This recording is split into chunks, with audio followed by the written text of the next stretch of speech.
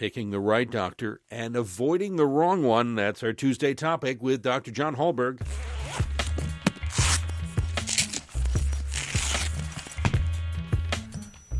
The current issue of Consumer Reports is focused on doctors, bad doctors, and how to avoid them.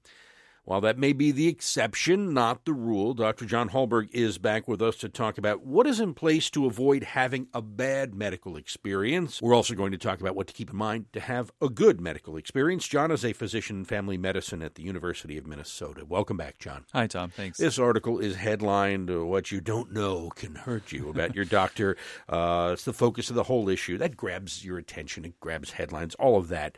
But this is a fairly rare occurrence, a bad medical experience or a bad doctor? Yeah, thankfully it is relatively rare. I mean, this is, they're talking about a very small fraction of practicing physicians who are impaired in one way or another or making really, really bad decisions. How easy is it to check on the background of a doctor, especially a new doctor? It's not that easy. It seems like this would be just a no-brainer in our world of everything's at our fingertips with a few clicks of a keyboard.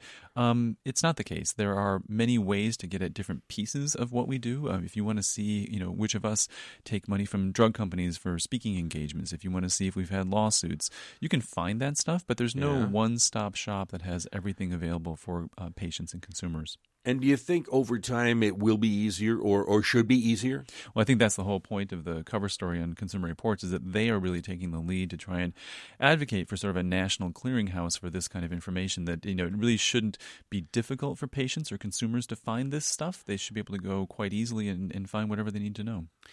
There are safeguards, professional safeguards in place, right, to avoid rogue doctors. Yeah, I mean, I think that none of us practice in isolation. We're in clinics. We have staff. We are taking care of patients. So, and if anyone's been to a clinic in the last few years, they know they'll almost always get something in the mail that they have to fill out about their experience. And honestly, if we start to see that particular providers are having all kinds of negative comments about them, that comes to people's attention.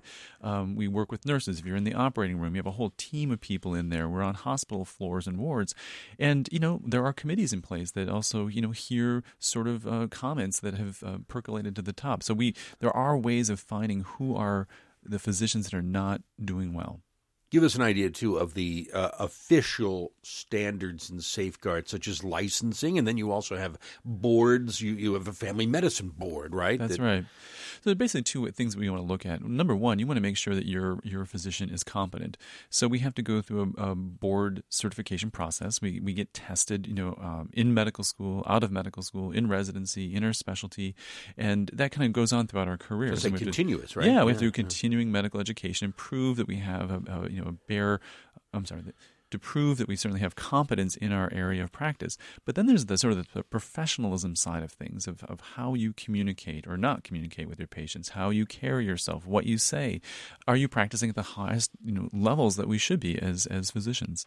We're talking about a couple of different things here or measurements, and there's probably no way to get at all of it. One of them would be, is my doctor guilty of any kind of malfeasance, right? But then there's another one is, have there been a lot of positive outcomes from this doctor and their treatment or their surgery?